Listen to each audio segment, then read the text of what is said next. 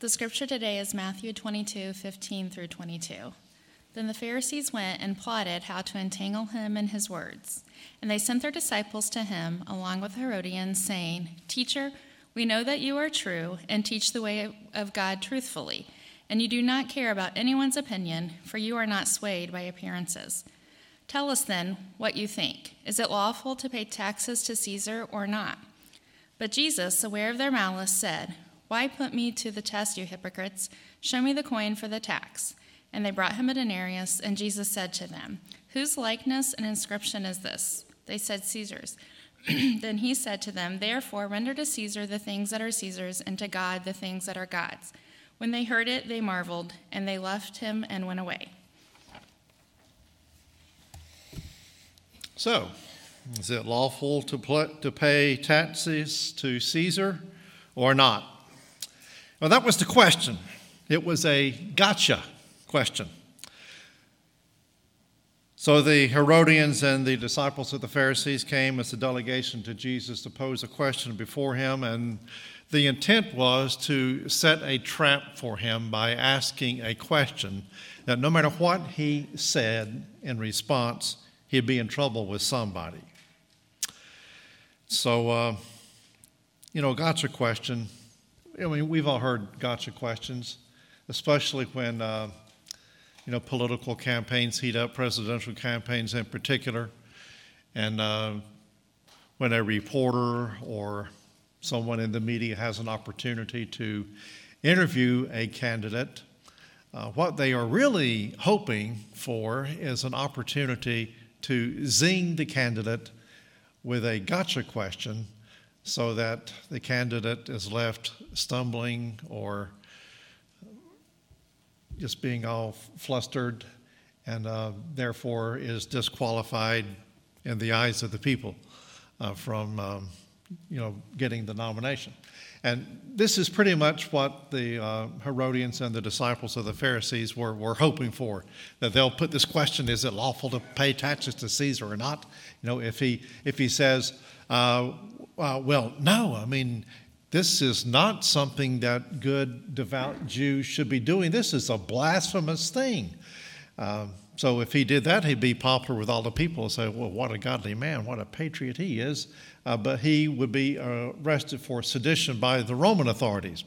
And if he sided with the Romans saying, well, it's not really such a bad thing to be into Roman occupation.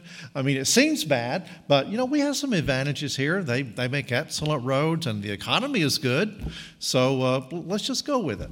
Well, if he had done that, the Romans would have been happy, but the common people would not have been happy. All of this was a setup. And, I just want to back up a second. I remember some interesting gotcha questions that have been asked in campaigns in the past. One campaign, there was a question posed to a candidate. It said, "Sir, could you tell us how much is a quart of milk?" And, this was a man who had held office as a governor and as a senator and was, well qualified in all respects, but he didn't know the price of a quart of milk in New Hampshire. And so therefore, his candidacy didn't go any further than that. I mean, who buys a quart of milk anyway? You buy milk by the gallon, right? I mean, it's just as cheap to buy a gallon of milk as it is a quart of milk. Enough commentary. One of the other questions I remember was somebody in the media asked a candidate, who is the president of Uzbekistan? Well, a lot of people don't even know that Uzbekistan is a country, much less who the president is. It's Shavkat Mirziyoyev. Let's see if I can pronounce his name. Mirziyoyev, in case you were wondering. But who knows that? But his candidacy didn't proceed any further than that either. And there is one other question that I have heard that surely gets a lot of people to stumble when the journalists ask, what is your favorite Bible verse? And if they can't quote a Bible verse, then that is a signal to everyone that they're not really who they say they are. So, sometimes when you're watching a courtroom drama on TV, you might hear a TV lawyer throw a gotcha question at a witness on the stand. It might be an open-ended question, meaning if this is an expert witness, give us your credentials and tell us what you know about the matter that's pertinent to the case and so forth. And those are questions that people who know what they're talking about love to answer. But sometimes the attorney will, fire off a gotcha question. Gotcha questions are almost always, in this case, close-ended. That means answer in one word, like yes or no. And a classic gotcha question in a courtroom setting would be something like this. Have you stopped beating your wife? Answer yes or no. So no matter what you say, yes or no, you're going to be in trouble with somebody. Well, this is what the Herodians and the disciples of the Pharisees were plotting to do. Now, Matthew tells us that these were not the Pharisees, who were the religious experts, the authorities, and so forth. These were their disciples, their apprentices. So these would have been teenagers, people in their early 20s perhaps. But, they're just young people learning the ropes. And so they go out with some other people from the Herodians. And remember, this time Jesus is about 33. He's got just a few days left before he's crucified. This is Wednesday before the Friday of the crucifixion. So it's all winding down pretty quickly. So they come to him and they say, "Teacher, we know that you are true and teach the way of God truthfully. And you do not care about anyone's opinion, for you are not swayed by appearances." Is this genuine or not? Absolutely not. Jesus sees, right through their fake flattery. But they go on. Tell us then what you think. Open-ended question. They're pretending not to trap him. Is it lawful to pay taxes to Caesar or not? Gotcha. Whatever you say, you're going to be in trouble. No true Israelite would be willing to pay the tax, according to the Pharisees. Consider the Roman coin, the denarius. If you would, look at a picture of the coin, there will be an inscription on it that declares Caesar Augustus with all of his titles claiming to be divine. So it's blasphemous. And the Jews regarded just having a denarius on your person would defile you. This is why the Pharisees sent their disciples, their apprentices, because the apprentices had not yet taken the oaths of purity that Pharisees had to take. And so the Pharisees didn't want to be involved with this. They didn't want to come near a denarius. It was evil to them, blasphemous, and so forth. But while they're having this conversation, remember, the denarius was considered to be unholy, it's blasphemous, treasonous even. So when Jesus calls for a denarius, somebody's got one, indicating maybe they're not as devout and as obedient to their ways as they pretend to be. So, Jesus gives the answer. No one expected it. They expected that he would go one way or the other, or else, him and Hall and just kind of dance around the issue a little bit. And the result, no matter how he answered, he was going to be trapped. But, here's what he said. It's a very famous saying. "Therefore, render to Caesar the things that are Caesar's, and to God the things that are God's." In the original language, the word that's translated render means to pay what you owe. As in the case, if, say you take out a mortgage on a house, you have to render the bank or the mortgage company whatever your payment is for that month. It's not a gift, it is a payment. So Jesus is saying, pay Caesar the things that are owed to him, and pay to God the things that are God's. So this opens up the door for, it's a tricky situation that Jesus finds himself in. An ambush has been laid for him. A trap has been set for him. And it's in the context here of how do you deal with religion and politics? Let's conclude now by... I'm out of time. Religion and politics is always a sticky, a thorny issue, isn't it? But it is part of life. And, Augustine wrote The City of God. He's talking about the city of man and the city of God, indicating that we really are citizens of two kingdoms, of the kingdoms that are on earth and the kingdom of heaven. Martin Luther had his two kingdoms theory. We just celebrated the 4th of July, so we have that in our mind. And I just finished Ecclesiastes, and I'm not ready to start a new series, then go on vacation a couple of weeks, and then come back to it. So, no matter how it goes, I'm going to be out of here for several days.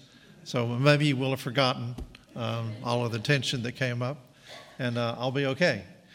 But what I'm going to do is do what Jesus did, and he says, render unto Caesar what is Caesar's, and unto God what is God's. And let's try to understand what this means.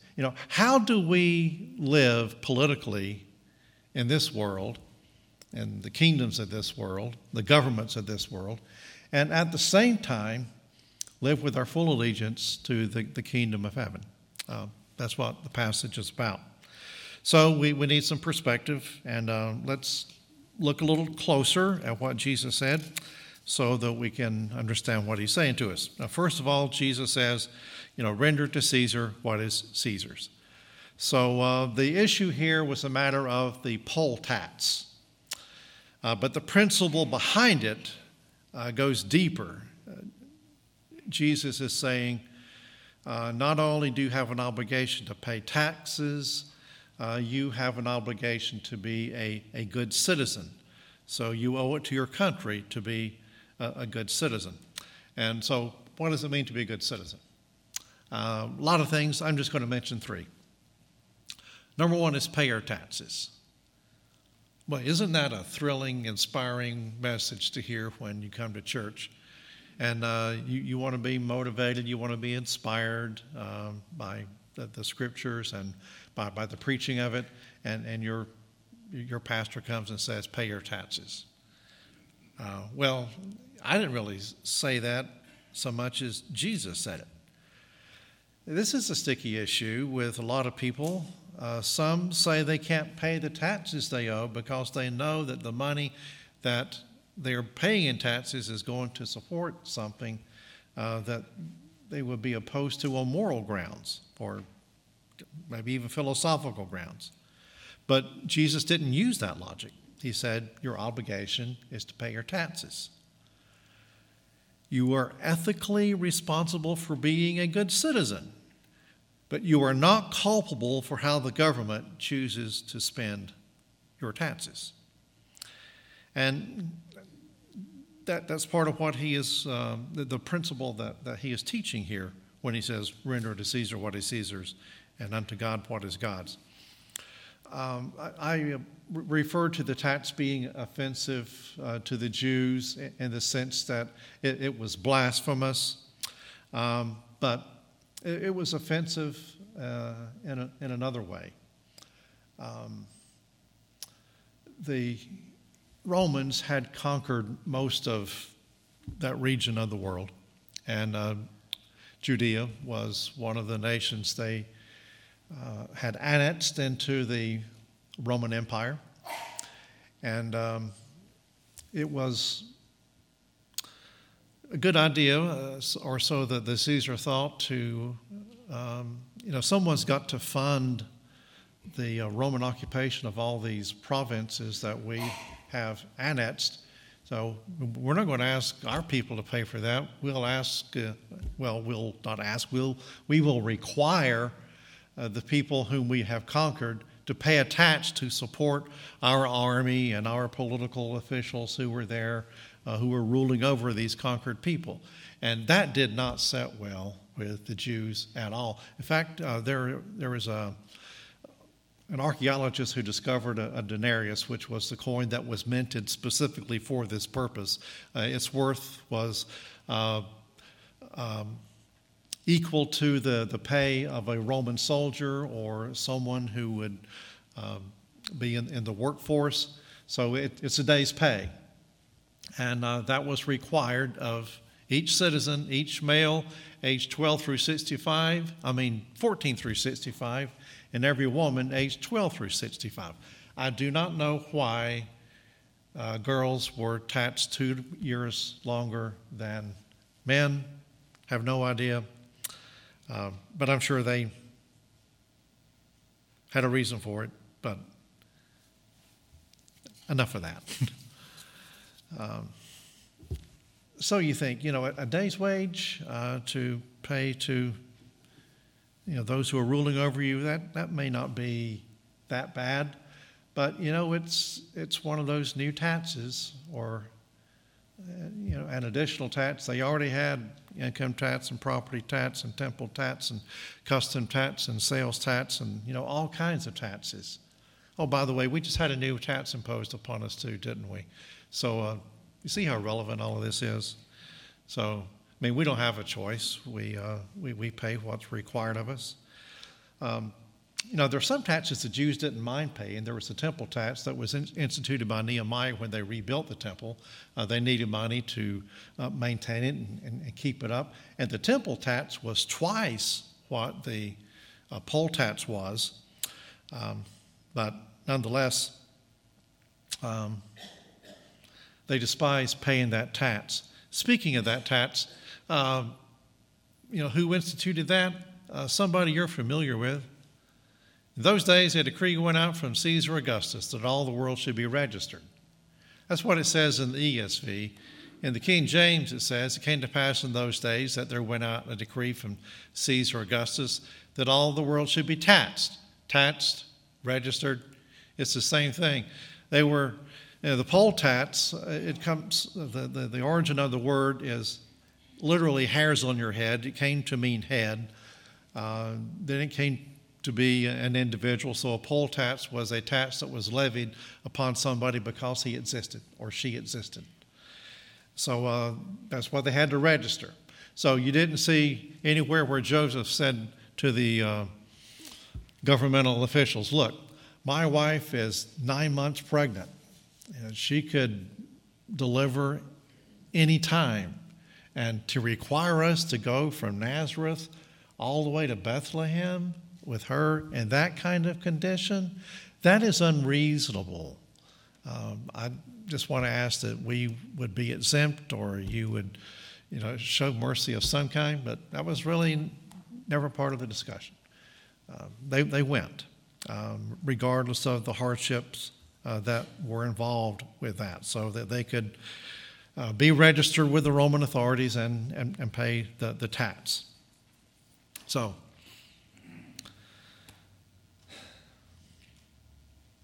what else do we owe the Caesar or the government? Well, first of all, our taxes. The next thing is our prayers. First of all, then, from 1 Timothy chapter 2, first of all, then, I urge that supplications, prayers, intercessions, and thanksgivings be made for all people, for kings and all who are in high positions, that we may lead a peaceful and quiet life, godly and dignified in every way. So we have an obligation to pray for those who are in authority over us.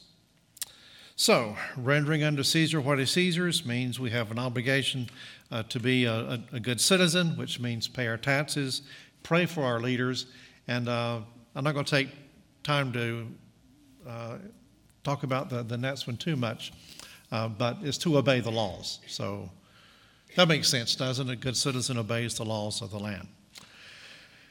So that's what it means to render unto Caesar what belongs to Caesar. Basically, be a good citizen, pay your taxes, obey the laws, pray for your leaders.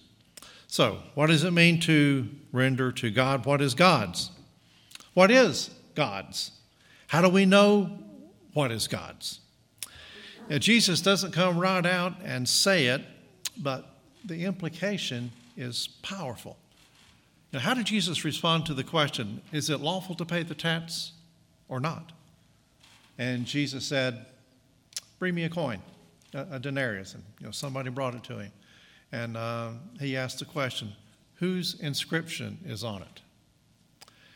Now, he didn't say when it was time to talk about rendering to God what is God's, he didn't say, bring me something that has the inscription of God on it.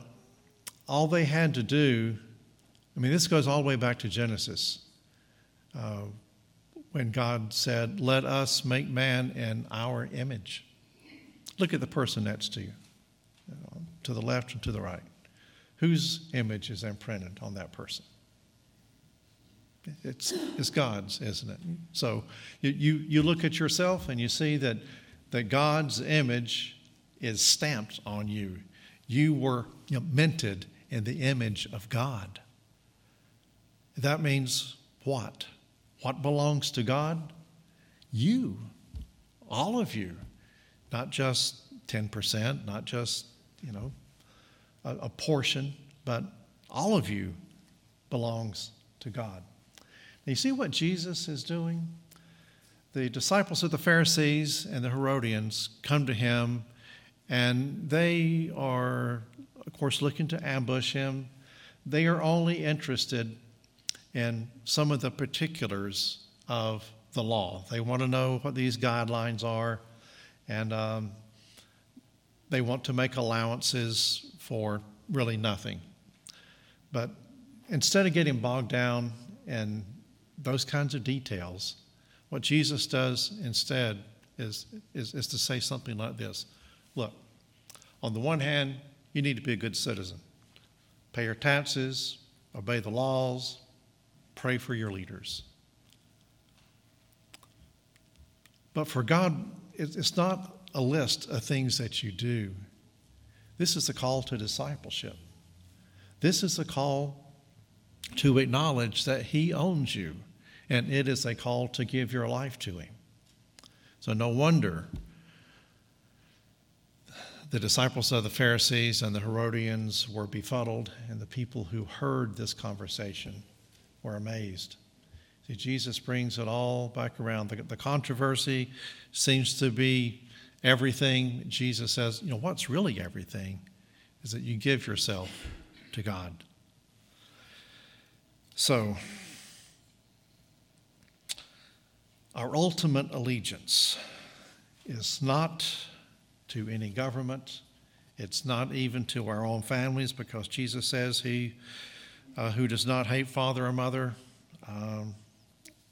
for my sake cannot be my disciple. He's not saying, you need to hate your father and mother if you're going to follow me. What he's saying is your love for me is so strong that in comparison, your love for father and mother will seem like hate. He's used literary devices here to illustrate just how deep and how extensive the call of discipleship is. So he is saying, all of your life belongs to God. Your ultimate allegiance belongs to him. It's not to your nation. It's not to your family. It is to God. And there have been times in history when this has gotten the people of God into trouble. In the Old Testament, these are familiar stories. Remember when the Hebrews were slaves in Egypt, And Pharaoh was concerned that the Hebrews were multiplying too quickly, and they might become so strong that they could overpower the Egyptians. And so he made a decree that all baby boys should be thrown into the Nile. And the Hebrew midwives considered what the Pharaoh or Caesar in the context, or the president or the king, or whatever title you want to give to him to make it seem relevant to us. There is a higher law. You can only satisfy Caesar if it satisfies God. And throwing your babies into the Nile was not something that God would approve of. And so they faced the problems that came with that. Remember Shadrach, Meshach, and Abednego, who were captives taken to Babylon, and they, along with Daniel, served in King Nebuchadnezzar's court, so they had positions of high rank, and Nebuchadnezzar commanded them, whenever you hear the sound of the music, list all different kinds of instruments, you are to bow down and worship the image that I have set up. If you don't, you'll be thrown into a burning fiery furnace, and there is no one who can deliver you from my hand. So, threatened with that, what do Shadrach, Meshach, and Abednego do? They choose to observe the principle that Jesus is teaching here. They cannot give to Caesar what rightfully belongs to God, and that is their ultimate allegiance. They can't pretend to bow before or pretend to worship when they bow before the image and say, well, what we really believe is that God is sovereign. But when that act of allegiance is made public, that's the message that people are going to get. So they're thrown into the furnace, and the Lord shows up with them. It's a great story. Another story involving Daniel. Remember him when the Persians overcame the Babylonians, and now they are in power, and the decree goes out, you can't pray to anyone for 10 days except to the king. And this was a trick, a trap that some of the Persians had set to entrap Daniel, because they figured that he would do what he always did and pray facing Jerusalem, as he always did. Again, observing the principle here that whatever is required of God must be given only to God. You can't give it to Caesar. That would not be permissible. And so he faced the consequence. He was thrown into the lion's den. And we know how that story ended. But in the New Testament, there were believers who were also thrown to the lions.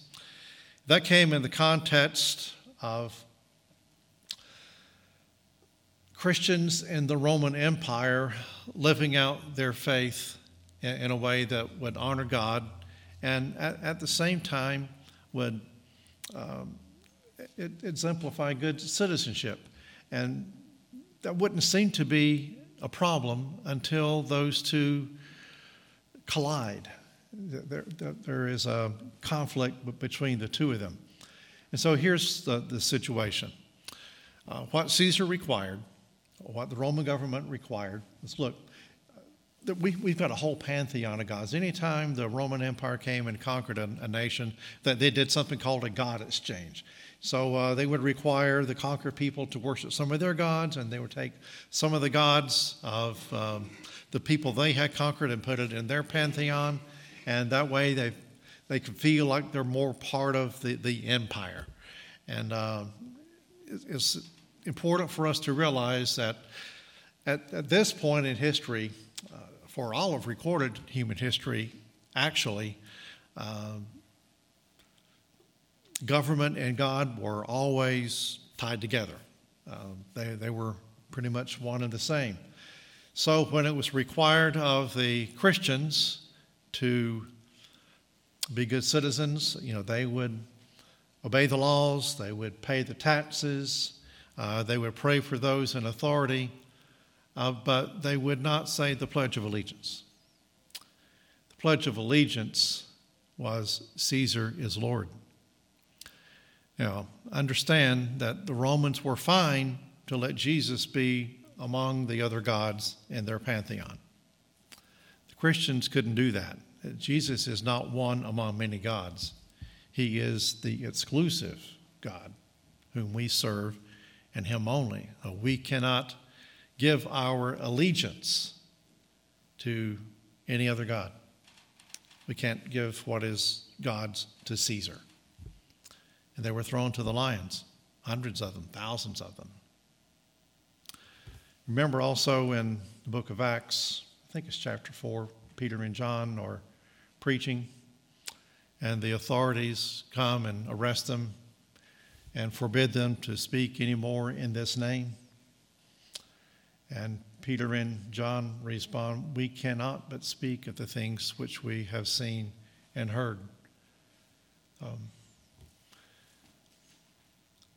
The authorities were asking them to give to Caesar what belonged rightfully to God, and that is the preaching of the word, the evangelism of the people. That was something that the Lord had commanded. He didn't say do this as long as the government approves of it. They'll find a way to do it. And so you have that conflict. It's all the way through the Bible in both Testaments. And we find it in contemporary life as well. If you go to China, they have a one-child policy. You can have one child. After that, there's going to be consequences, and consequences are pretty severe. India has a two-child policy. Now, you understand why China and India have two-child policies. Half the population of the world lives in those two countries. They think, we don't need any more of us. So India has a two-child policy. If you have a third child, that means that, the parents are not eligible for government jobs. The third child is not eligible to attend certain colleges or universities. So those are fairly serious consequences. And so the solution that's offered is just abort the child and you won't face these consequences. And so you're faced with the choice.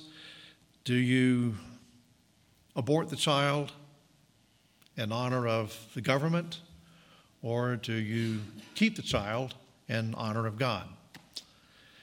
Now, we don't have conflicts like that here where we live in the good old USA.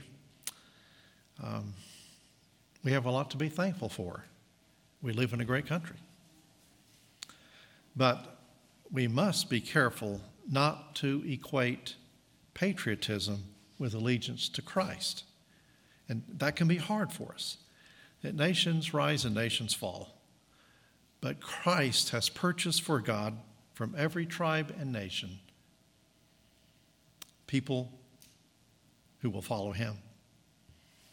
The prophecy declares that the kingdom of this world will become the kingdom of our God and of his Christ, and he shall reign forever and ever. This is where our allegiance lies. So let me go one step further and connect this to politics specifically. Giving to God what is God's also means that you owe him your messianic hope. What I mean by that is this. Your hope for America has to be not in politics, but in Jesus. For example, how do conservatives say we're going to save America?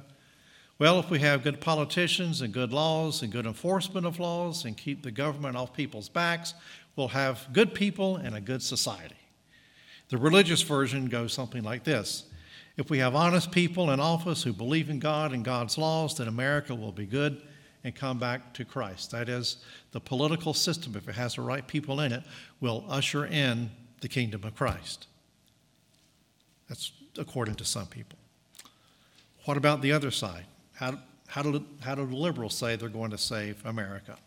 By government policy and education and changing oppressive social structures, They say we can set people free to pursue the good that is within them. But that is also a promise that goes against the gospel, because our problems are much deeper than our social structures. We are born morally corrupt. Even with the best environment and the best education and the best laws, we would still be corrupt. Render unto Caesar what is Caesar's, and unto God what is God's. This means that a distinction is to be made between what we owe Caesar and what we owe to God. So, is Jesus advocating the separation of church and state, of God and government? As I mentioned before, this had never been heard of. So this leads us to a third point, and that is this. The God and government have distinct but overlapping roles. Here's where it gets a bit sticky. There are all sorts of difficult issues that aren't going to be solved by what Jesus said in verse 21, render unto Caesar what is Caesar's, and unto God what is God's. You know, some people say you can't legislate morality. Really? Well, what are you doing if you say that murder is against the law? You are legalizing, or you are legislating morality. You're making a legal statement, a moral statement at the same time. So this is an example of a time when the roles of God and the roles of government overlap. It's impossible to totally separate religious or moral claims from government and society. And on the other hand, this passage indicates that Jesus did not have a vision for the state that meant it must be ruled by all the laws of God, so that God's laws were identical with the laws of the state.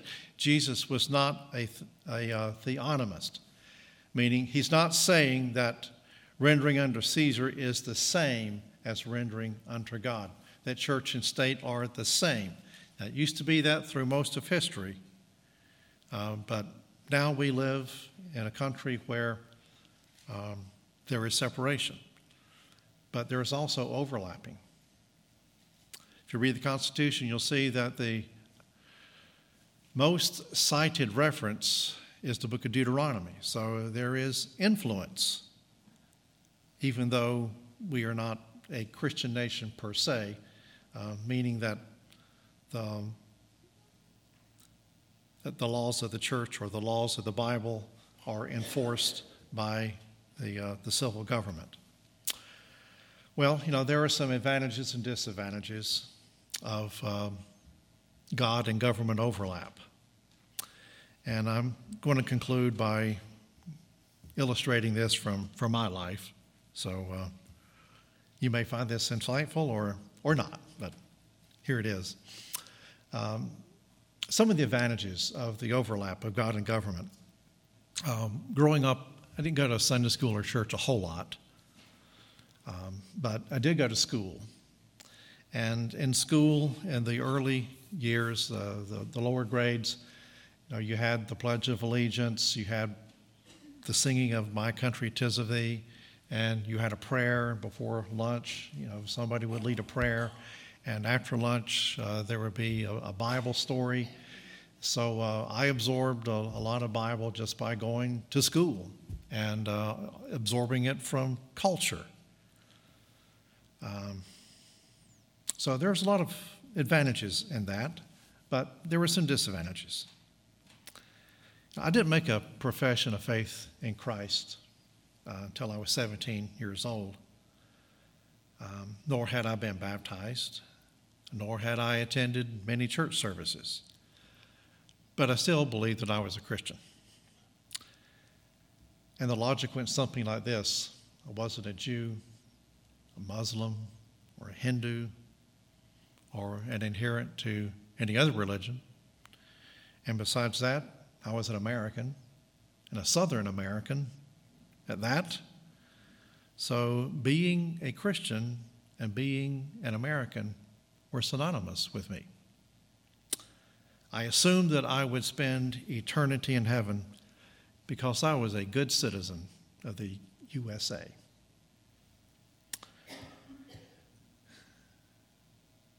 That's a big disadvantage. because I was resistant to the gospel message, because I didn't see a need for it.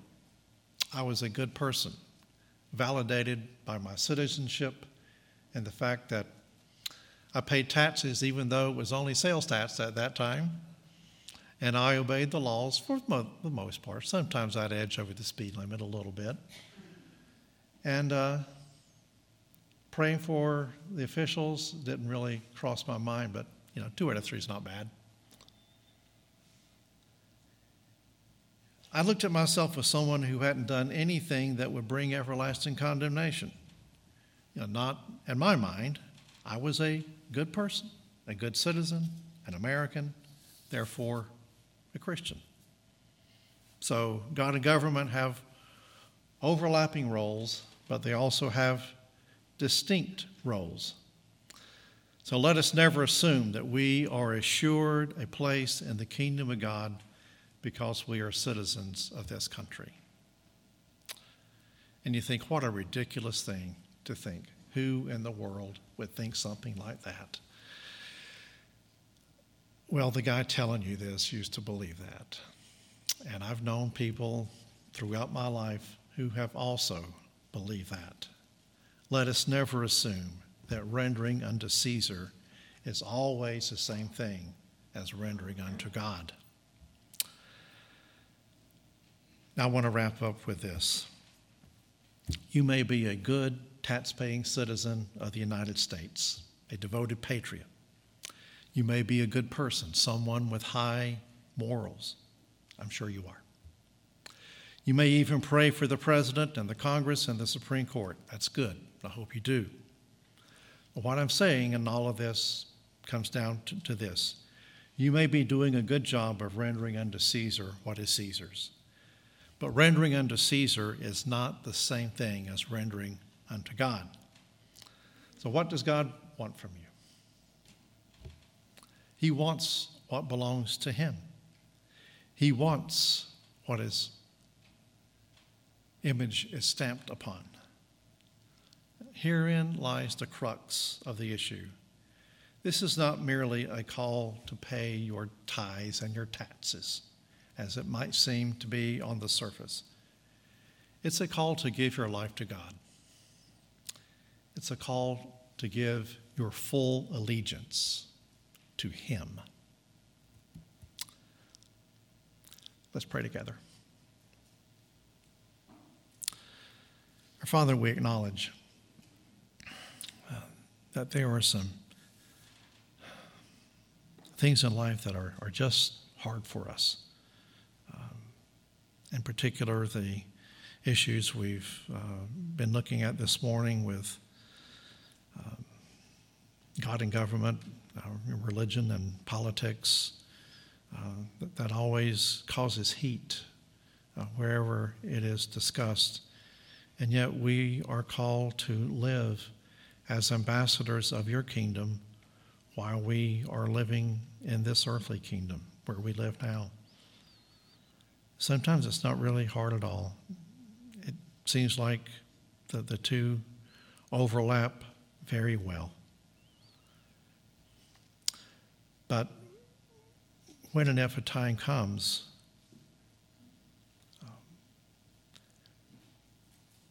where it's clear that